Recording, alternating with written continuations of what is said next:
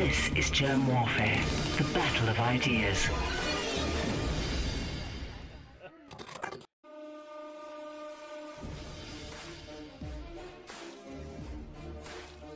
My name is Germ. This is Germ Warfare, the battle of ideas. Man, I hope I'm going to say this correctly. Tom Luongo. Yes, you got it right. It's awesome. Thank you for joining me in the trenches, Tom Luongo. It's a very interesting surname. Oh, no, it's Italian. It's actually really quite common Italian name. To be honest. Oh. It actually is, yeah. Okay, it's but very Italian. But you don't have that Sylvester Stallone thing going. No. I have more the New York. I have more the New York Italian Jew thing. It's like all very similar. If you've been to New York, we always said it's like Italian Jew. It's not really not that much different. We just kind of kvetch the same way. There's a large crossover there. So what's an Italian Jew? It's not really this. It's not. It's just it's more New York than anything else, right? That we all have the same kind of mannerisms. So Yeah. I got a big nose. It's like this is like it's just the thing. I'm completely Italian, but it's like a mixture. It's all Southern Italian stuff. So it's actually more Greek than it is, right? Because there's a lot of Greek crossover in Southern Italy. So. And then, I'm sure there's some Moorish blood in there somewhere and, all the rest of it. So, we all talk about being like pure bloods or whatever, but we've all been invaded 18 ways from Sunday from everybody else. So, You were giving me a hard time a moment ago because I'm drinking Jack Daniels. Not completely. I'm just saying, you asked and you say, well, you're drinking Jack Daniels. I'm like, but the only thing from Jack Daniels I ever actually liked, I knew that ryes had become the thing when Jack Daniels put out a rye. And actually it wasn't bad, right? 10 years ago, you couldn't find a top shelf rye if you tried, right? You had to go on a tour. Now ryes are everywhere. It's like everything in whiskey and in guns and everything. Everything's cyclic. It's all like fashion, like bell bottoms are in, then they're out. Big bore rounds are in, then everybody wants to go small round, high velocity in guns and hunting. And same thing in whiskey. They go from single malts to ryes back to bourbons. Yeah. And, it's just. But Jack Daniels, they have a lot of fake marketing. They call themselves the Tennessee whiskey, but there's no such thing. Right. So, well, they're not allowed to call themselves bourbon, right? Because bourbon is very specific to Kentucky, right? So, it's like that port sherry thing and champagne and sparkling wine, I think. Well, it's the same thing with Scotch whiskey and whiskey with an E or without an E. And I don't remember which one's which, right? And it's all it's all this nonsense. I know we're distilling whiskey down here in Florida now, and it's good, and I'm good. There's a good distillery over in St. Augustine. They make a fine bourbon or whatever you want to call it. I drink that as much as I drink anything else anymore. So there you go. For those who haven't come across you and your work, what is your background? Well, going back to professionally, I started as a chemist, kind of like Dave Collum is, head of organic chemistry over Cornell University. I'm nothing nearly as illustrious as that. I worked as a bench chemist and a research chemist for about 25 years. I did, I was on a path to kind of high energy physics and whatnot as an undergraduate, and I just decided I didn't want to go to graduate school, and so I just went out and got a job in industry and just did the thing, and that ended around 2011 or so, and but in between I kind of discovered the fact that the reason I hated politics was because I was a libertarian or some version, individualist, sovereigntist, whatever you want to call it.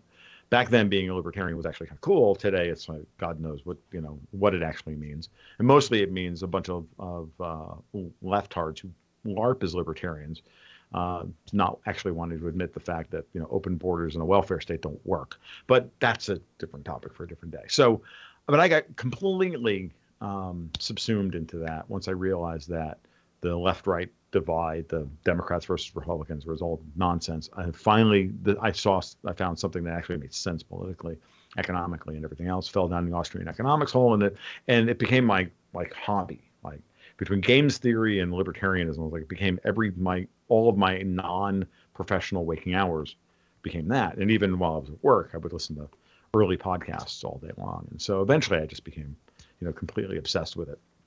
And when my career as a chemist, I hit the skids in my early 40s, about about 10, 11 years ago now. I didn't have enough education to run a laboratory. I had too much experience to be just some guy, right? To be a hired gun, and so I couldn't get a job. And so I had to do something else. I always wanted to be a writer. I always wanted to do something in this field. And I wound up falling in with a guy over in Vietnam. I wound up ghostwriting his book for him and a variety of other things. And so I was working with a guy over in Vietnam and over Skype. Literally, we were trying to run a business over Skype, doing a lot of ghostwriting for him and whatnot. And I learned a lot about markets and how to read a balance sheet and how to do research and write research notes and whatnot. And then eventually, that it became just obvious that there was no path for me. So I started writing under my own name on Seeking Alpha. And within 6 months, I got picked up by Newsmax to write Gold Stock Advisor, which we rebranded Resolute Wealth. I was there for them for 4 years. That job ended. I went independent with Gold, Goats, and Guns, basically rebuilding that idea. And here I am. And then I got picked back up by them in 2019. And now I write not only my own newsletter, but Ultimate Wealth Report for Newsmax. So. Gold, Goats, and Guns, but I was a bit disappointed. I was expecting it to be Gold, Goats, Guns, and Girls for that extra. You can add games and chicks, and you can add whatever other G words you want, just not government. Yeah, no, seriously, I'm all good with it. Like girl. FYI, as a writer. Lists shall be 3 long because it's like the Monty Python skit. The number of the count shall be 3. 5 is right out. 4 is wrong. Yada yada yada. And no, it really does work that way. That lists that are 3 long have a great rhythm to them, and I use it. You'll see it in my writing all the time. It's like, oh, by the way, it's the cheat code why if you like my writing, it's why it's so effective is because I know how to do the timing thing, and it's really about the list. It's about the rule of 3. So Gold, Goats, and Guns. If it was Gold, Goats, Guns, and Girls, it wouldn't work as well. It was between Gold, Goats, and Guns and Stock, Shocks, and Rocks, because that was the other one I was playing with at the time. So Gold, Goats, and Guns won out because I'm nothing if not a little off kilter. Right. So each of those 3 things, though, have significance in your own worldview. Yes, absolutely. From a portfolio strategy perspective, and for the newsletter and the way I've structured the newsletter, it's around the 3 themes: Gold, Goats, and Guns. It's really about that whole concept of being your own central bank, going back to like stuff that Jim Sinclair used to write about JS Mindset. Like, be your own central bank in this world. So have your stash of savings, and then from there, once you're comfortable with that, then you can build an investment portfolio after you have enough tangible assets saved for the rainy day, and then you can start investing into the future. And it's very Austrian in the way you think about it, Austrian economics, which is that you have to save first before you can invest, right? You have to save, and you have to have security before you can start thinking about the longer term. Like, high time preference behavior becomes low time preference behavior the more savings you have, right? So from my perspective, gold is savings. Goats is industry. Like, I go from, I've got a house now, and I've got shelter over my roof, and I've got a store of food for the winter. Now what do? Well, hey, let's get into animal husbandry as a metaphor for building a business. And then guns is, once you have those 2 things, you have savings and you have goats, well, then you need guns in order to protect it all. So from a portfolio's perspective, it's income or high yield. And then, so mostly income funds and high yield stuff in order to create a cash flow, right? And then not necessarily high risk, but just, good high cash flow investments. And then that still hit the themes about where you think the market's going to go. And then the goats portfolio would be all the kind of big caps and just kind of standard companies in there, companies like Gazprom and others. You put big companies in there, Shell, right? And then in the guns portfolio is basically your hedges and your defensive positions. So for example, I have in there a short against the euro. Bitcoin is a hedge against the collapse of fiat currencies, that kind of thing. Is Bitcoin real money? Absolutely, without a doubt. As a matter of fact, I wrote probably the first publicly available article about Bitcoin in July of 2010. So Bitcoin was still in beta at that point, and I found it through the Daily Paul, the website that used to cover Ron Paul on a daily basis. And I found it in the gutter. I was like, oh, that's kind of cool, because I was like obsessed with monetary theory at this point in my life. And I read the white paper. I went over to the Bitcoin forums, read the white paper, and went, wow, cool, because I was actually like trying to design a currency for.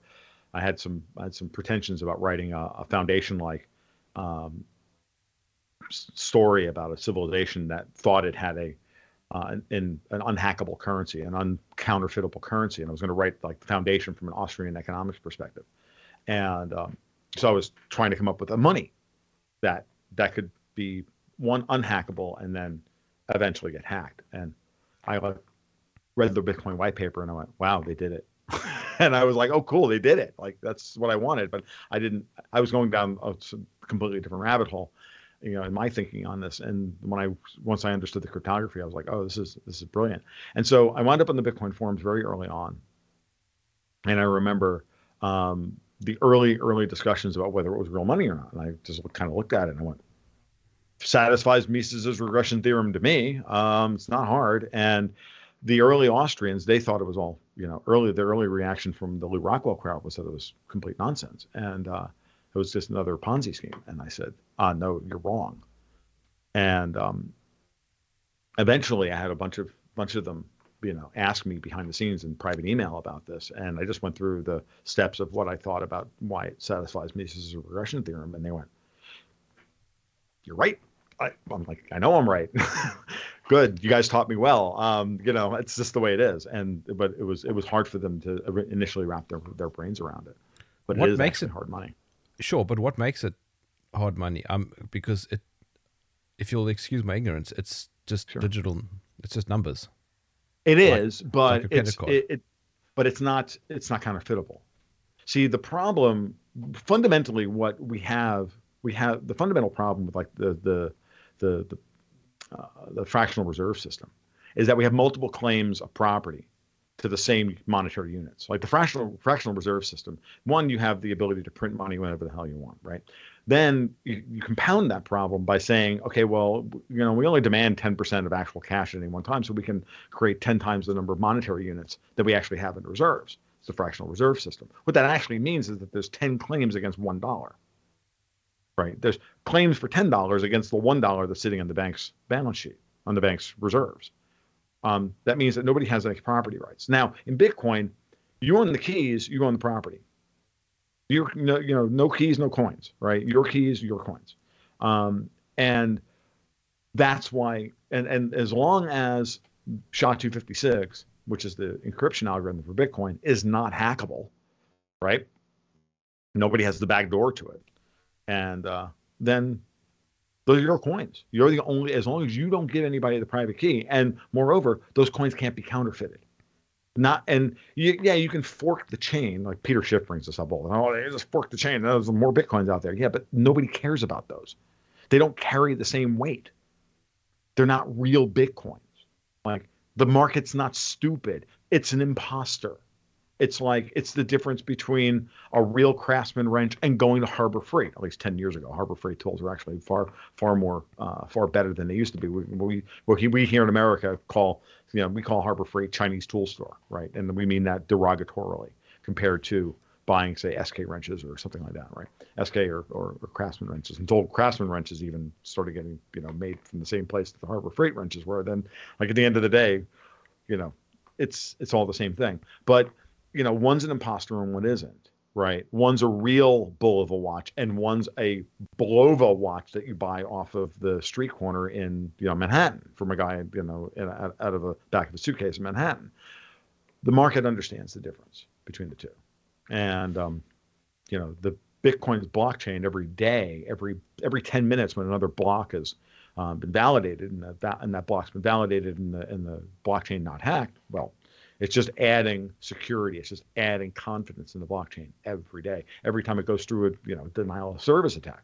And I was there when some guy looked at Bitcoin and said, yeah, okay, this is really dumb. I'm going to break this thing. I'm going to 51% attack Bitcoin. This happened very early on. And he got his ass kicked. no, all pun, no, pardon my French, but he got his ass kicked. He spent a bunch of money and he lost. He put all of his computing power against it and he lost. And he was like some dude that was running a server farm and, that was, IT guy. And so he took all of the server processing power that was spare in the place that he worked and he stole it to try and beat Bitcoin. And Bitcoin beat him. And this is when, the difficulty number, this is when you can mine Bitcoin on an Intel CPU, which I did. Okay. Back it was in in the those day. days. Yeah, no, it was in those days where, the client was the 0.36 beta. Okay. So when there were, when Bitcoin couldn't get a Wikipedia page because it wasn't anything tangible or real. Okay. I was there for that. I remember Wikipedia rejecting the Bitcoin, the Bitcoin article that the Bitcoin entry that they tried to put together. And it was Tom, that was that early on. So when you talk about Bitcoin, though, you are referring to the cryptocurrency as a whole, not necessarily Bitcoin itself. I'm talking. Yeah, I mean, okay, there's a couple of things. Like when I get on a, hold on for a second. I'm sorry, you're gonna have to say no. I need to put that. I should have put that on silent. I'm very sorry. I don't know who's calling me from Detroit, Michigan, but whoever it is, I'm sorry, I'm not talking to you right now. So I never get phone calls. Like it's really crazy. I go on Bitcoin podcasts all the time. I've been on Mark Moss's show. I've been on with Ansel Lidner over at FedWatch and Bitcoin Magazine and whatnot. And they're all what they call Bitcoin maximalists. And I'm not a Bitcoin maxi, but I do love proof of work and I do love Bitcoin, right? But I just don't believe that I'm enough of a free market economist and enough of an adherent to the law of diminishing marginal utility that I know that no asset is the end all and be all of any technology, period. Right. I don't give a damn. I just don't care. So until I see Bitcoin beat out all the other quote unquote shit coins, and I mean the proof of work hard currencies, the ones that, are like Bitcoin, right? Litecoin or Monero or Pirate Chain or whatever, those things. That's what I'm talking about. Until I see Bitcoin beat them in the absence of after it has broken all the central banks, if that happens, and it then outcompetes all of them, and it's actually, competing on the technological, advantages or disadvantages of its blockchain. Okay, if it wins, it wins, and I'm happy to be wrong. I'm happy to, okay, yeah, you were right 20 years ago. Like I care. Like I'll be dead by then. What do I care? I mean, what I want when I make that argument, I'm talking about. I talk about Bitcoin as metaphor, right? Yeah. That the concept of Bitcoin as the cryptocurrency, as the proof of work blockchain, which is a pretty dumb technology, but it's actually a really good technology for its stated purpose, which is to give people an antipode to central bank fiat currency, which is garbage and is literally, a mechanism for stealing your time and therefore your wealth and your potential wealth, because that's the only thing we can do in our lives is turn our time into, security. And CBDC is also very dangerous. Oh, they're 10 times more dangerous than what we currently have because they're programmable. Okay. Now, if you want to, kick somebody out of the monetary system, you got to go to individual actors. You got to go to individual companies. You got to go to Visa and and Bank of America and this one and that one and everybody else and Stripe and everybody and try and kick somebody and try and kick, Alex Jones out of the monetary system. It's a lot of work. You got to coordinate actions across a lot of people. With central bank digital currency, they just go, nope, sorry, your score's not high enough. You're too fat. Your blood pressure's too high. You don't get to order a pizza. Done. We don't like you. That's why they call it. You said mean things about Jews on Twitter. You don't get to have, you don't get to have a car loan. Like you don't get to have a job. Like and we already have those things. They're called HR departments, and we need to get rid of them. So the last thing I want to do is turn my currency into the HR departments of the last 25 years. That's just dumb. That's tyrannical in a way that even Orwell was like, dude, that's impressive. So when you talk about gold, goats, and guns, the gold part includes Bitcoin. Yeah, it does in many ways. I see Bitcoin the same way that I see gold, and the same way I see it as a safe haven. Ultimately, it's a safe haven asset. And when I think about it in terms of what its potential role is to protect people's wealth and purchasing power over the course of a generation of monetary trouble that we're just entering it now. Like this has been going on since 2008. The breakdown of the monetary system. The monetary system broke in 2008. We've just been bandaging it together and keeping it alive for the last 14 years, and we're going to have another 10 years of this. Don't you think it goes back further? What's that? Don't you think it goes back further than 2008? Well, I mean, yeah, I mean the monetary system's been broken since we went off the international gold standard, but just the dollar reserve standard ended in 2008.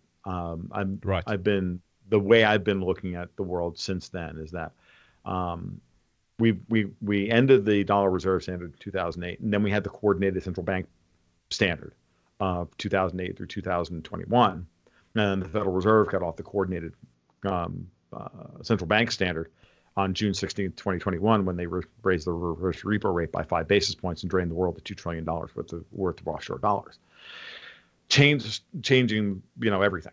And then they've kept doubling down on it, and the political backlash within the elite circles, which is what I've been chronicling for the last year, and in my mind is I think I'm right about. And every day I kind of get more and more confirmation that I'm right about this. And I've been climbing a wall of worry on this thesis for over a year now. You know what I mean? And sometimes being like the lone voice in the wilderness on this. But if you listen very carefully to people who are close to the Fed, Daniel DiMartino Booth and others, you can hear it that I think I'm right, that this is what's going on. That Powell and the New York banks have declared independence from what's going on over in Europe and what's going on over in China. And, they're like, no, we're not doing this.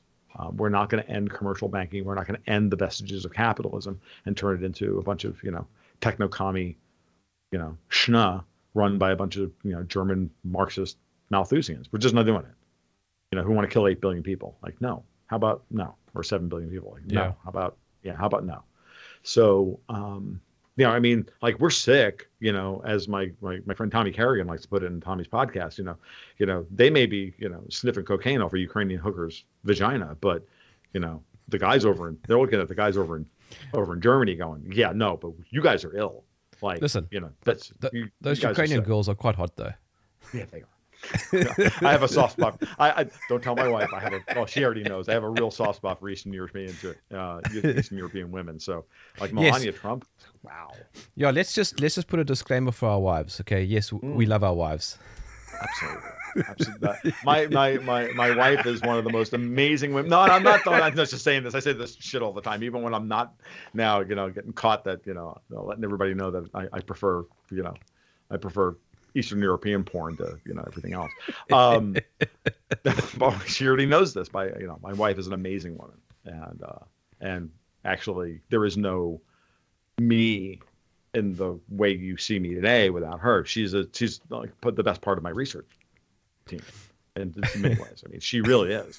I don't even like. She knows this. I'm not trying to suck up to her in public. She's not gonna watch this. She doesn't give a shit. She's heard every one of these rants 1,000 times. She doesn't want to hear it 1,001 times. So don't worry about it, guys. I'm not trying to cover my tracks here or anything. Like, I'm trying to work out if what you just said now is a good segue into that into the game, the chess game metaphor that you used recently with the geopolitics and how it's playing into the central bank. Sure. The central banks and sniffing cocaine off a Ukrainian hooker's pussy, right? Okay, so it actually is part of the game. And the game really, I go back and forth in this. I actually got a chance to watch the speech because it was the first public speech I've done in quite a long time. And the one thing I'm sitting here after 6 years of learning how to speak into a microphone and keep my head basically still and actually do this well, right? I then go into the Ron Paul, I go and speak publicly, and I'm like, oh, by the way, the microphone's there, and I'm like all over the place. So apologies to everybody that you can't actually hear. You have to like crank the audio all the way up. And like the speech. My volume wasn't 100%. Oh yeah, mine too. Like I can barely, and I still had to crank everything. I still had to crank, everything up. So, but my voice carries locally, right? But I didn't Forgot about the fact that they had the mic on unidirectional and not cardioid, not omnidirectional, right? So, I go back and forth on this because a few months ago I actually wrote an article saying that geopolitics isn't even modeled by chess or Go or anything else. It's actually modeled by Calvin Ball from Calvin and Hobbes. It's just a 10-year-old boy running around making up the rules as he goes. And I go back and forth on this as to whether it's a 7-player game of Go or it's Calvin Ball. And I think it's a mixture of, to be honest with you, I think it's a mixture of both. I think people would prefer it to actually be a 7-player game of Go because at least there's some freaking rules. But, the way the U.S. neoconservatives and the British neoconservatives and the European Malthusians I talked about earlier, centered around the World Economic Forum, Klaus Schwab, and those guys. They just believe that the rules are whatever we make them, and the rules are for you to follow, not for us, because we're just we do have white privilege. Oh, by the way, and it's real, right? But it's our privilege. So that's and if you think of it in those terms, it's pretty obvious that the rest of the world is tired of this. Right? The global South is really tired of it. The Russians are tired of it. They're openly tired of it, and they're openly like, oh, by the way, we're going to beat you. We don't know how we're going to do it, but we're going to do it. We don't care. We're Russian. We'll figure it out. If we have to throw every friggin' last one of us into the meat grinder of Ukraine to bleed you people white, we will. Because that's what we did in World War II. We threw 27 million people at the problem that you created called Adolf Hitler to throw at us, and we didn't care. We stopped you anyway. Putin has them riled up, and the Russians riled up in a way that they haven't been, I don't think, since World War II. And now I think the Russian people really do believe that it's a righteous cause. And they get it, that it's not just the United States that they're fighting it. They're fighting Europe as well. And they get it. And the Chinese are clearly ticked off, and they understand. The Indians are clearly ticked off. Pakistan, Iran, Arabia, the South America.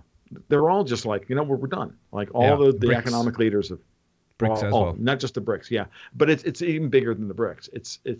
It's just the whole, what I guess somebody termed the global South. I heard it from Pepe Escobar first, but that group of people, that group of countries, it's clear, like, who's sanctioned the Russians and who hasn't. That's your division line in the world at this point. And, they're done. And all they have to do is stand tall and go, you know what, we're going to continue to pump oil, and we're going to continue to run the world on hydrocarbons, our world on hydrocarbons, and you can go scratch. We don't care what you do. And your days of financial colonialization through hyper-financialization and hyper-weaponization of financial markets is over. It's done. That era that started with the Bank of England in 1694, it's over. We're done with it. We're going to retie the world's economy to gold at some point when it suits our purpose and when it does maximal damage to you people.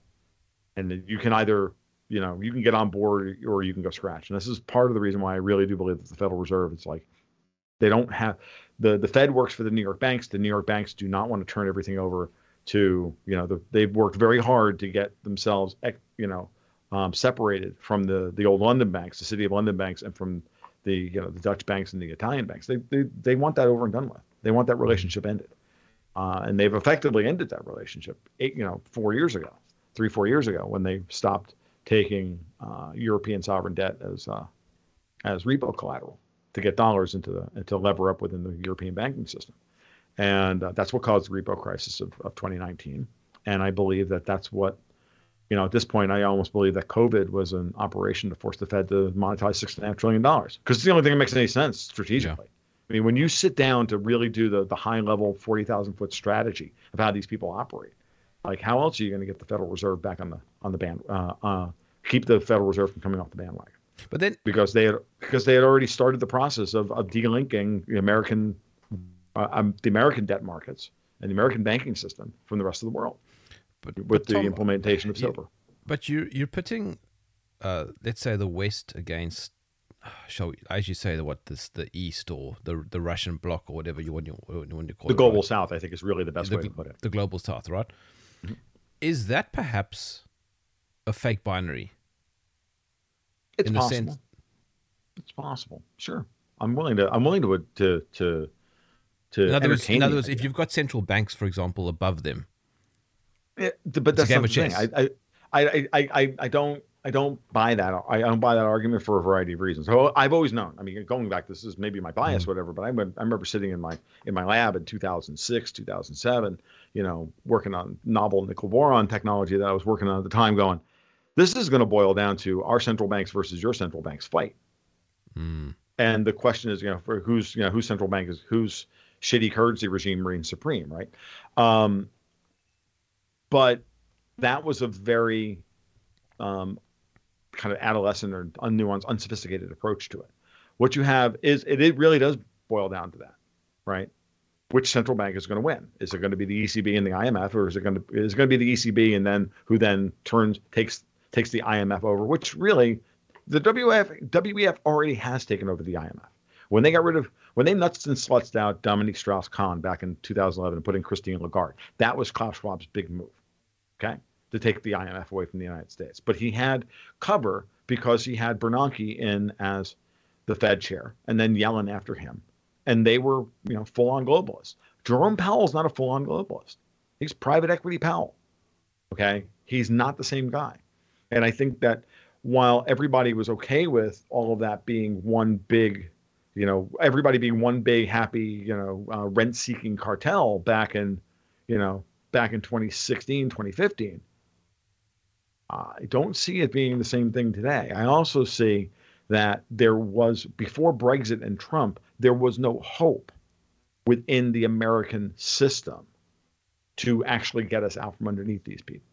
That they had their hooks so deeply embedded in every aspect of the bureaucracy, Congress, and everything else, and control of everything, that any sovereigntist-minded people within the American oligarchy, for lack of a better term, didn't see the opportunity for them to declare independence.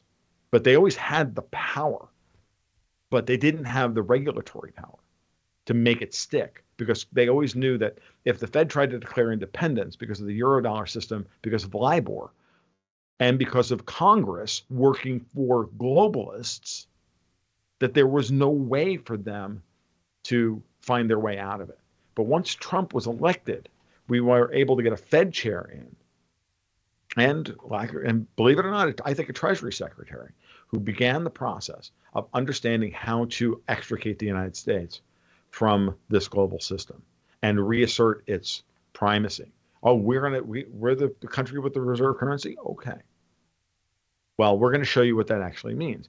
But there still has to be mechanisms and infrastructure and foundations laid for that to stick, for that gambit to work. Like, you don't just make a big strategic move like that by just going, oh, well, we're going to do this now. Like 6 months ago, everybody was convinced that the Fed would be able to raise half a point to a point, and then they would have to run scurrying back into their hole like Punxsutawney Phil, see their shadow, 6 more weeks of QE, right? And we're here at 2.25%, and the market just got, a jobs number that says, oh my God, the Fed's going to go 75 basis points in September. And they were all talking about the Fed pivoting last week. Like, we're going to be at 4.5% by the end of the year. I'm telling you, we're going to be at 4.5% by the end of the year. And even I didn't see us at that point. I was hoping that Powell would get to 2% by the end of the year in January. Now I'm like, if he's anything less than 4%, I got to rethink my thesis. I think he's got at least 2 more 75 basis point moves in him. And, the numbers are giving him the cover for that. But he's not raising interest rates to tame inflation. He's raising interest rates to break the backs of the people who are trying to destroy the Federal Reserve and the people that they represent. The Federal Reserve does not represent itself. It represents the New York commercial banks. The New York commercial banks, whom are the shareholders of the Federal Reserve. If those banks are under existential threat from Klaus Schwab, who I can now call Klaus von Kami Schnitzel, then, That's it. That's what we're dealing with, and it makes perfect sense to me that they're going to fight back. They're going to say no to this, and all they got to do is raise interest rates and watch the ECB flounder, Intesa San Paulo and Santander and ING and Deutsche Bank and all the rest of them go, oh, where am I going to get my dollars? And we're like, oh, go, you buy them from everybody else. We'll sell them to you at 5%. Well, we can't afford 5%. Well, then starve. And the Russians are over on the other side and go freeze. Got golden rules? Like, we're done with you people complaining. Like, I was thinking about this yesterday, right? Think about this. The Russians were selling the Germans gas so cheaply.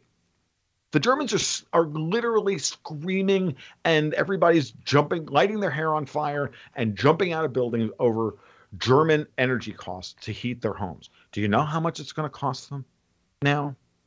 3,400 euros a year for their heating bills. Got news for you. Back in the 70s, they used to pay 1,000 or 1,100, right? This report came out yesterday. My parents in New York in the 70s paid more money for heating oil for 4 months out of the year, 5 months out of the year, than the Germans pay in 2022. So to give you an idea, I live in the middle of a 3-acre field in North Florida and a house I built myself with window rattlers for most of my air conditioning. So meaning most of my house, only about 2/3 of my house is actually under AC on a daily basis. Like there's parts of my house that are actually not air conditioned, right? My energy bill, my electricity bill last year in the summertime ran between $250 and $280 a month, depending on how much rain there was and what the temperature was. But generally, it's like 98 degrees and 95% humidity. Like the window rattlers can't keep up. And I've got one mini split. Okay, just to give you an idea, $250. This year it's running about $305. So the Germans now have to pay the amount of money to heat their homes during the German winter that a Floridian has to air condition his home in the summer. Yeah, fuck Germany. Like, pay the price, dude. That's what we've been paying. We've been paying this stuff for years. Like, I'm sorry, I can't have any sympathy for you people. If you've literally been getting subsidized that much by the Russians to sell you gas that cheap, and you're angry with these people over invading Ukraine. Yeah, I can't have any sympathy for you. Like, no, well, like, sorry. That's a great segue into the second word of your trio, guns. Mm-hmm. No, I beg your pardon. Goats. Guns is the third one. It's goats. Right. Ah, man. Okay, let's. Oh, well, we can go to guns. It's fine. Yeah, let's go to guns and come back to goats. Sure. Because goats are far more fun than guns. Well, I got to really amend that statement now that I think about it. Well, no, I don't really like my goats that much. No, I like my guns. I really do. Well, I mean, if you were Australian, then we would talk about sheep. But yeah, or why are there cliffs in Scotland? Because the sheep push back. Okay, so it's an old joke, and I don't mind making it. So guns, like, why are we on the verge of World War III? I guess is probably what you're asking. Yeah. Yes. Well, it's because some very old colonial powers want their colonies back and don't want to give up their colonies. And they've always, like, British foreign policy has always been destroy everybody else. And if you can't destroy everybody else, if you can't take all of their stuff, then leave them in a weakened position where they're fighting with their neighbor and then walk out the door. Like, the British never leave like nicely. They always leave in such a way that they leave a poison pill behind and sectarian violence because, they're British. I think I finally heard this yesterday and I can't help it. I got to put it in public. It's just the funniest thing. I know it's probably an old joke, but it's like why does the sun not ever set on the British Empire? Because God knew that you couldn't let those people like run around in the dark because they'll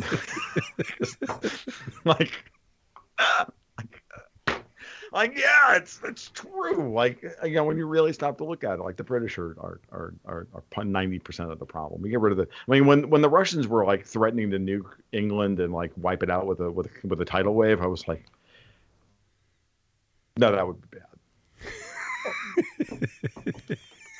Yeah, that would be bad. No, I don't mean the British people. Obviously, the British people, they're like American people and like German, like the average Germans. They just want to go and live their lives, have children, We just want to get rid of the Pikeys. So we just want to get rid of the Pikeys and those from Liverpool. No, we just want to get rid of the elites who want to kill them, who want to run everything and steal our money. It's those people that are the problem. It's the British deep state. It's the bankers on frickin', it's 10 Downing Street. It's City of London. It's the think tanks on K Street in Washington. Like, it's those guys that are the It's problem. Boris Johnson. It's Boris Johnson. Of course it is. And his dad, who's even worse. Like, I mean, all of these people are. He's a eugenicist. Yeah, absolutely he is. So is Bill Gates. So is the rest of them. Gates was chosen. Microsoft was chosen through all of its government contracts to win the war, to win the OS wars in the 80s and 90s, because they knew Bill Gates's, they had a psychological profile on Bill Gates as he'd make a perfect implementer of, eugenics and destroying, millions of people's lives, hundreds of millions of people's lives. He'll do it happily because that's who he is. And worse, dumb Americans were like, yeah, he's a good libertarian. Like, okay, so unbelievable. But these are the people that need to go away. And so I hope the Russians do not nuke the United Kingdom. That would be bad. And I don't think they will, but I know that they were just giving the same kind of rhetoric that the British were giving. Like the Brits were literally saying on a daily basis, "Oh, we're gonna assassinate Putin." Yeah, Putin's only got 3 months to live. He's got liver cancer. He's got this cancer. He's got that cancer. Like every other day, they were doing this for like 3 months. That was all MI6 saying, "We're gonna kill him. We're going to kill him. We're going to kill him. The next time he pops his head out, we're going to kill him." And the Russians were like, "Okay, that's fine. You killed Putin, and we're just going to wipe you off the face of the planet." And that threat was probably real. Because, well, you don't get to do regime change in Russia. We're done. That's it. You couldn't even pull it off in Kazakhstan in January. What's wrong with you people? Like, why do you actually think you have any agency left? Like MI6, everything's not a Bond movie. You people actually aren't in charge of anything. You're just running around making things worse. Okay? So why don't you just all retire and collect your friggin' dole and, have your little power fantasies while wearing VR goggles? Like, go play Star Wars: The Old Republic. It's like the best, the Imperial Agent's like the best James Bond script you've ever seen. Like, just keep doing that one over and over and over again. It's great. It's not even hard. Brandon doesn't like Putin either. Oh, Biden? Yes. Biden doesn't like anything other than Jell-O, and whoever changes his Depends, for Christ's sake. That guy's got have COVID consistently now between now and the midterms because they know they can't put him out in public. Like, let's not even get, as Doug McGregor put it the other day, the day after he was selected as president, I started calling him Fungal Joe, but I kept forgetting about about why he's a mushroom because they keep him in the dark and they feed him bullshit, like, right? So that was Doug McGregor used that line on Judge Knapp a couple of weeks ago. I was like, wow, I forgot all about that one, and I was like all the way there. I've been calling him the first fungal president since January 21st, right? So Biden is a placeholder for Obama and for Klaus Schwab. That's what he is, and Obama runs the White House. There's no doubt. And, the midterms are going to be very interesting to see what happens as we go forward here. I don't have a good answer for it. I kept thinking that they were going to try and, do the same thing they did in Italy, where they put in Mario Draghi. So, hey, why don't we put in Janet Yellen? Like, we get rid of Kamala Harris, we get rid of Biden. We Spiro Agnew out Kamala Harris somehow. And notice how she refuses to show her face in public and do any public attendance anymore. Yeah, she's doing that on purpose. She's not dumb. She knows that Biden's like gone in 3 months. Like 2 days after the midterms and they get swamped, he's going to like go away. And then we're going to have President Harris.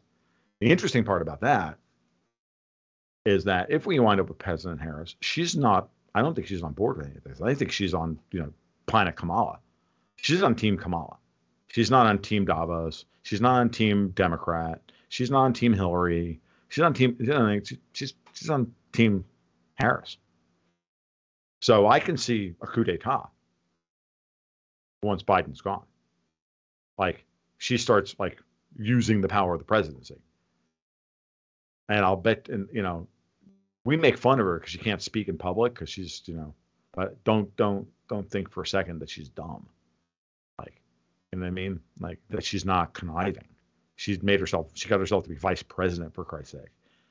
And she has apparently like one skill. Which is what? Sucking off Willie Brown. That's what. Like, come on, right?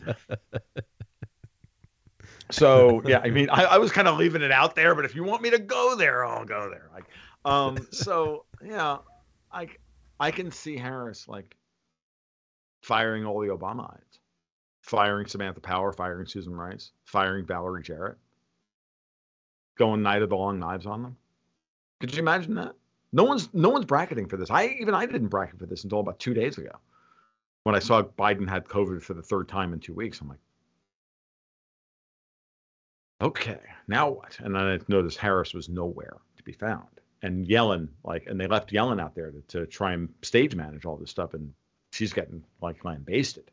They're leaving her out to hang too. I'm like, oh, if they're leaving Yellen out to hang, we have no idea what this is going to look like coming in the fall. So. Well, since you're on the topic of guns, though, you yourself have got guns. I do. I've owned guns for most of my adult life. Are you a hunter as well? No, I am not. I'm not a good. No, I don't have the patience for that. I can barely keep my head still on this podcast. Are you kidding?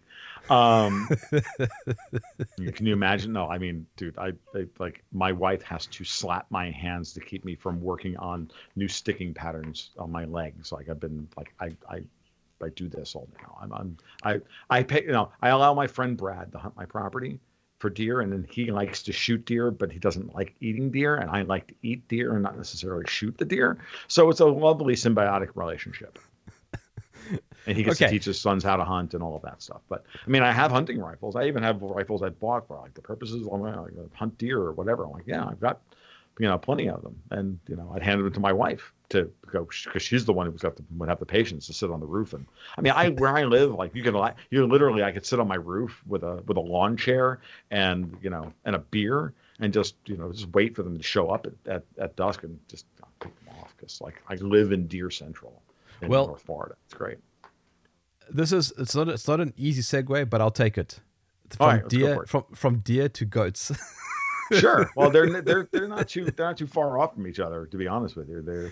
But my goats are so I have a handful of goats, and actually I have too many goats at this point because I've had a couple of kiddings and I haven't gotten rid of them. Actually, there's no market really right now. I mean, if you want to talk about the effects of the supply chain breakdown and whatnot, there's I've been actually quite shocked that I haven't been able to find people who are looking for small starter herds and whatnot that, doing the new homesteading thing and want to get into it. Because every third person that I interact with anymore says, yeah, I'm really thinking about getting 5 acres and some goats and doing the thing. I'm like, okay. Harder than it looks, by the way. And you want to talk to somebody like me, who's I have all the specific knowledge and the 12 years of doing it right and wrong, to get you up to speed. And I'm not, and buy high quality stock, blah, blah, blah, blah. But, we haven't been able to sell anything. I mean, usually we used to, put kids up on Craigslist and, at least get like calls and bad, oh yeah, I'll give you $50 for him. Like you got him up for 100 a quarter. I'll give you $50 for him. Like, yeah, I'll eat him for that price. What sort of goats? Mostly mine are a mix of feigning goats, which are great meat goats, and the Mytonics are the short, cobby, heavy, double muscled. They make great meat goats, but they're also they've been heavily tuned for the North American parasite load. Right. So they're very, very hardy. They're almost impossible to kill. So they're great goats for novice goat owners who don't know what they're doing. How many do you have? Well, right now I have I had Graza gave birth Wednesday, and she gave us 2, and we weren't expecting it because that's what happens when you let the buck out and then take the kids away from I think honestly Finn got a shot in on Graza like 2 days after we pulled her kids off of her, for Christ's sake. And 5 months later we've got two more little bucklings that we don't need. Cute as hell, but and they will be for about 3 or 4 weeks, and then they'll be annoying, and then they'll be expensive. And I have a mix of those, and I have some mini Nubians, which are basically Nubians, which are crossed with Nigerian dwarfs. They are dairy goats. So you cross a meat goat with a dairy goat, and you get a hardier dairy goat whose boys make good meat goats. They don't give as much milk, but the milk is richer and they're hardier, meaning they're willing to put some energy into their own body. We've thoroughly optimized dairy goats for milk production that if they get even remotely sick, they just want to die. I'm not a fan of goat's milk. It's too sharp for me, the taste. Well, it depends on how you feed them. I found that when I'm feeding the girls for production, I did a mix of barley, goat standard, like 16% goat feed, and black oil sunflower seeds. And then I fed them perennial peanut, which is a variation on, it's not peanut, but it's something we have down here in the southeastern United States. It's called perennial peanut. It's another ground cover crop like alfalfa, high protein, really good. They like it actually better. The goats actually like it better than alfalfa. And you give them that, and what you wind up with is a very sweet, high-fat milk. And one of the problems with goat's milk, especially commercially produced, is that, in these high-production animals, they're only giving you 3.5% butterfat. And the uric acid, chemist, the uric acid that, is catalyzed, that catalyzes the goatiness, the sharp flavor in goat's milk, which accumulates over time, grows faster in a low fat environment. So if you cross meat goats, which will give you like a quart of half and half every day, with a like a Nubian, which is a kind of a sort of a heavier stock dairy goat, right? Which they usually give about 4.5 to 5%. You cross them together, you wind up with a half breed that gives you 7% butterfat. Like this milk is sweet and rich and beautiful. And if you've never had 7% butterfat milk, then by the way, you ain't lived in this life.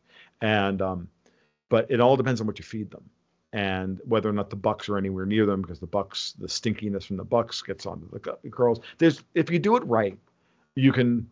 It's perfectly good. But everybody also has incredibly different sensitivities to the flavor. Me, I don't taste it. Other people are like, oh my God, I can taste every bit of it. So everybody's a little different. But the word goat is also a great metaphor for self-reliance. Absolutely, it is. They are little. I like to call them all-terrain vehicles with an attitude problem. Like they can literally go anywhere. They do what they want, but but they're very happy to have somebody else take care of them. And we've been around them.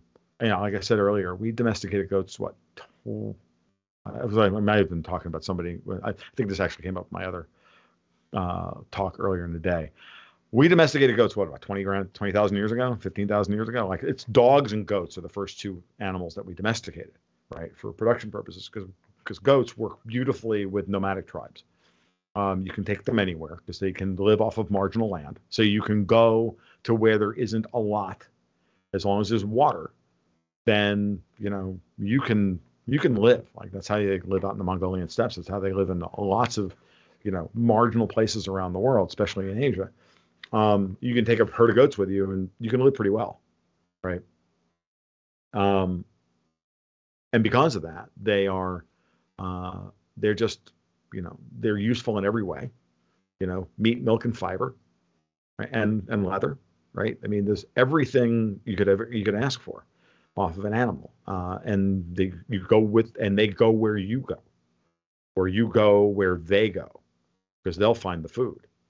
All you have to do is, go with them. So, they really are that kind of, they from that perspective, and they're human sized. Like my little myotonic goats are like 100 pounds. Like the bucks are 100 pounds. And, if you need to like worm them, or you need to, catch them so that you can round them up and, put them on the trailer and take them to be slaughtered. Like all you got to do is walk up to them, wah, and then they fall over and you pick them up and you do the thing. Like seriously, like this has been if I got a doe that's sick, and she's blowing poop out her backside and she's sick and she needs to be wormed, or she's got coccidia, or she's got enterotoxemia, she's gonna die. Like you need to be able to catch this animal I got news for you. Go out there and try and catch a 1,500-pound cow. Like, how do you work with an animal like that? I don't have any idea. Goats really are very human scaled, and I've never really had very big bucks. And one of the things I always recommend to people is to get a small buck and large girls. Like, get Nubian girls, fine, but cross them with a smaller buck. One, the girls will then have smaller babies, so you'll have fewer kidding problems, and then two, you'll have small bucks to deal with. You won't have these 200-pound monstrosities, because you get an ornery 200-pound goat, forget it, dude. Like, you're asking for it. You better bottle raise him so that he is like a big horned dog. Otherwise, like, you got work to do. I mean, you got to go in there, and like, that guy can 1-inch punch you far more than Bruce Lee ever could, and send you to the hospital. You're working with, livestock working stock is not easy. So, but if you do it right, if you design it right, then it is, and then it's and you treat them well, and they trust you, and I've always had bucks that are just like big dogs, because half the time the ones I keep I bottle raise, right? Which means you pull them off the moms and you put them on a bottle, and then you handle them all the time, and then they act like you imprint on them like you're their mom, right? And then they treat you really well, and then they come up to you and they nicker at you, and they think you're part of their family, and they come up to be petted and all that stuff, even though they may and then the bucks 3 months out of the year they stink like you wouldn't believe. They're all crusty and nasty, and they want to be petted. I'm like, get away from me, dude, you're nasty. Like, when they're in rut, right? So it is what it is. So when you combine gold guns and goats, you end up with this really great symbiosis that pretty much is anti-state and decentralization. I agree. That's kind of the idea, right? That, and then it gives you the opportunity, when you think about it, to think about how you can be. It's not just decentralization. It really is this. It's a mindset of, I don't want to be my own. I don't have to be my own everything, right? The division of labor. Another word for the division of labor is civilization, right? You're better at something than I am. You use your time more effectively than I do to do the thing you do. That's why we find our niche within the division of labor, and that's how society and civilization can grow. Otherwise, we're all just living at subsistence levels, right? And I don't advocate everybody do what I did, and then found out that, wow, that takes way too much work, and I don't necessarily want to do that.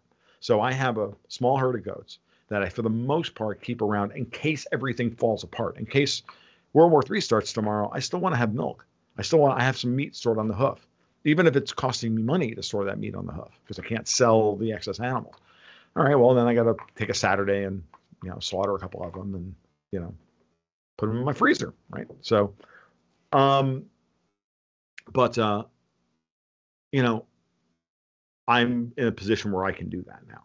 It's not, I'm not starving. So I can do that, and I can make that as part of my insurance policy. We all have insurance that we pay for in a certain way, right? So do you pay for, how do you, what do you do to pay for insurance on a daily basis? Well, I feed, goats and ducks. I feed the ducks low quality dog food and the goats high quality goat food. It's just that simple. And then I have a few acres of pasture for them, and when we get through it, and I have to give them some hay, and that's why I have too many goats, because I don't have enough pasture. So I still have to feed them hay in the summertime, which just makes no economic sense whatsoever, right? But it is what it is. I mean, but it's the mindset. Like, where can you be your own within your life? Your own whatever it is, central bank, food producer, whatever it is. Whatever you can do, and then whatever you're going to do in such a way that by doing that, you will also strengthen your local community. Because the local community thing is a really important aspect of this. Because at the end of the day, meat doesn't come from the supermarket, right? Cereal doesn't come from the supermarket. Milk doesn't come from the supermarket. That's where it aggregates. Where it comes from is places like my house. Where it comes from is places like my friend Brad, who also runs cows. And I buy a cow off of him every year, and I stick it in my freezer, right? That's where that stuff comes from, and making sure that if we're going to be in a situation where things are, kind of dicey, and we're absolutely moving into a period where everything is, with the supply of all basic good stuffs, is foodstuffs and just goods and services, is going to be dicey. Well, then maybe you should really think about making sure that your local supply chain is robust. And if you have money and expertise in logistics or this or that or whatever it is, to help make that better, then maybe that's where you should be putting your extra time, as opposed to thinking about, should I put in a victory garden? No, maybe you should, strengthen the guy over there who has 5 acres and he's growing, 10 acres and he's growing beets on that 10 acres. Maybe you should help him with a strategic investment in, and then take a small yield off of it. You know what I mean? Make him into your partner. And you might find you'll make more, you'll find everything will work real much better for you in the end. So you're talking about community. Absolutely. When you go far enough down the quote unquote libertarian rabbit hole, the individualist rabbit hole, you realize very quickly that what you're arguing for is that the most sustainable form of human organization is a voluntary community of people of basically like-mindedness who are willing to defend that land and that community themselves. And that by decentralizing the economy and decentralizing the power as much as possible, so that people don't have power to point guns at each other, then we don't need to invest as much in defense. We don't need to invest as much in that worry. That the Tolkien model of the Shire is actually the right one. And yes, the hobbits eventually had to go out and fight in a world that went crazy. Sure, that's there's no argument that may be necessary. But that should be the life we aspire to, not the life that we think is unattainable. Are you saying, Tom, that you want to be short and have big hairy feet? I'm not tall. I'm 5'11", but I do have hairy feet. So I actually, Jerm, to be honest with you, getting me to put on shoes on a daily, because I work from home, dude. I run a small hobby farm, like a lot of poop, a lot of death, right? Well, I got news for you. I go out in the morning to feed because my wife is, my wife is dealing with some internal family medical stuff right now. And so I'm having to do that stuff in the morning, which I don't normally do. But when I have to go out and feed in the morning, you think I put shoes on even to walk through all the goat poop? No, I just go outside. I got big hobbit feet, for Christ's sake. I've got big horny rinds on the bottom of my feet, and I walk around, and I have to put shoes on, it actually hurts. Like I wear sandals and barefoot. And then in the wintertime, I just put socks on. And I'm one of those guys that walks around with socks and sandals on because I don't feel like putting my feet in shoes because that hurts because they're not used to being in shoes. And then I have to, I travel and my feet got to be in shoes for more than 4 hours. It hurts. It's just not cool because my feet are not used to being in shoes. It's hilarious.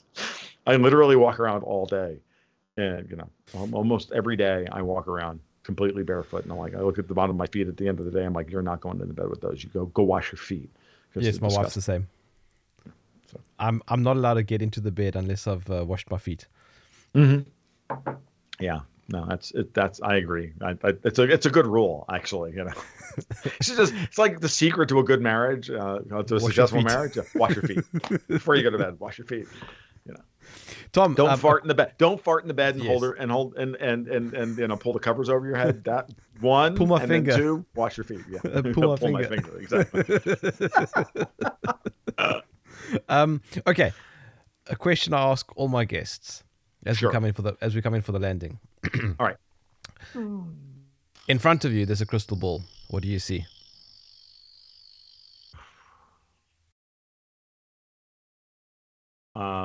Nothing. I see a mess. I see clouds. I mean, I may have one of the best crystal balls in the industry, and I'm telling you, I don't know what's going on. In the long run, if you're talking, okay, actually better than this. Do me a favor, a little bit more context. Are we talking 18 months? Well, 18 years? What are we talking about? Well, give me a time frame, and I'll tell you what it looks like. Well, the great part about that question is I'm leaving it up to you to interpret.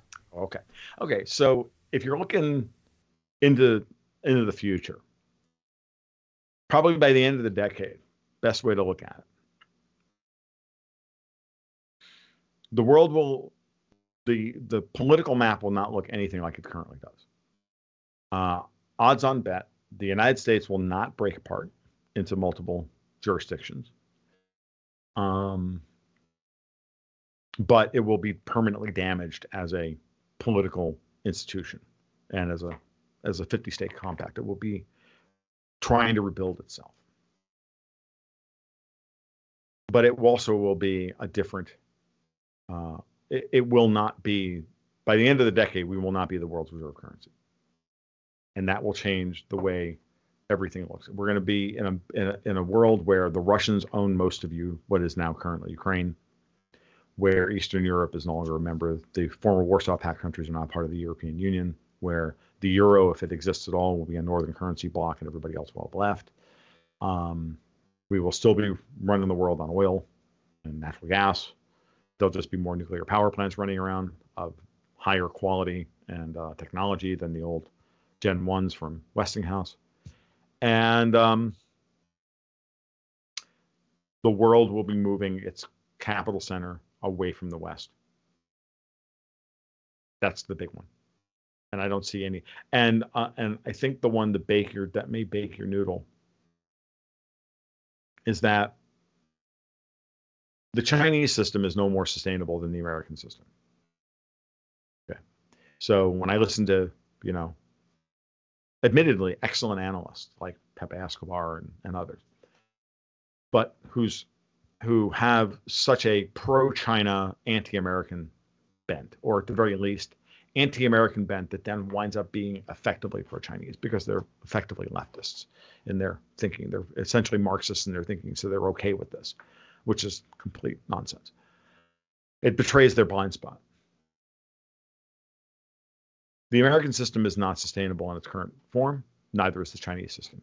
So what happens if the current Chinese system falters in such a way that it fails upward towards treating capital better than it currently does, while the United States treads water and Europe sinks into effectively third world status? That may be the catalyst for what actually sends capital screaming into China after this period of turmoil. There's war on the horizon. There's no doubt about that. The bigger question is what the world looks like after that war is over, and what does that catalyze the kind of change that no one is even beginning to contemplate at this point. Because Martin Armstrong keeps telling everybody that by 2032, China will be the global capital, the global center of capital in the world. But China is not going to be the global center of capital in the world with its current system. It can't. So does China go, full or reasonably free market? Does the CCP collapse and we get a different China? It's a good question. I don't know. Honestly, when I look into that crystal ball, I can see any number of things. I can see all of those possibilities at the same time. I actually deal more in eigenstates than I do in crystal balls. So, yeah, but that's always a great thought experiment. Sure, of course. That's the point. Of course. Tom, okay, if I want to follow your work, where can I go? Easy. Go over to my blog at tomluongo.me or search for me on your search engine of choice. I don't recommend anybody use Google. Yes. Don't give them the money. But you can find me on search for me or Gold Goats and Guns. You'll find me. But the blog over tomluongo.me. From there you can find links to the Patreon if you want to become a member over there, where I do. I publish both the newsletter and twice weekly private podcasts, which are a mix of news and market analysis. So hardcore technical analysis of strategic markets, as well as private blog posts for my patrons about twice a week. And twice a week on the market reports, twice a week on the 2 to 3 times a week on the private blog posts, and then obviously the monthly newsletter, which has the portfolio and the picks and everything else. And then, of course, it's a podcast. You can follow me on Twitter. It's TFL1728. What search engine do you use? Generally DuckDuckGo, but I just find they all suck. Like at this well, point, I don't has even. also given up the ghost. I know it's basically Google, and they and the Brave one isn't very good. Like Bing is pretty terrible. Like I mean they're all bad. Like at this point, if you don't know what you're looking for, I mean, if you got a good recommendation for a good search engine that actually gives you results, I'm all ears. But at this point, they've all been taken over to the point where I went looking for a very specific thing yesterday, like very specific thing, and I can't quite remember what it is now. And I typed in all the words, and only the words that mattered. And it was the routing number for my credit union. I typed in my credit union, the name of my credit union, and the routing number, just to make sure that I had the routing number right when I went to, pay a bill, right? That was the actual routing number for my credit union was on the bottom of page 2.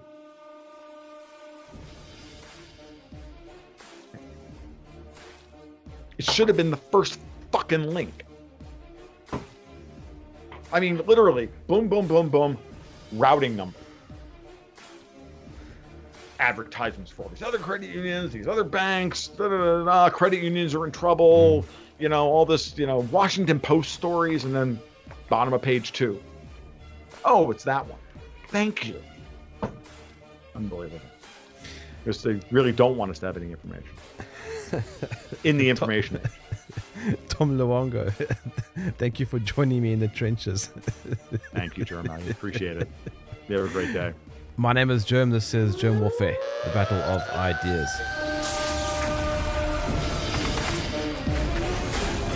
If you enjoyed this podcast, please visit supportgerm.com.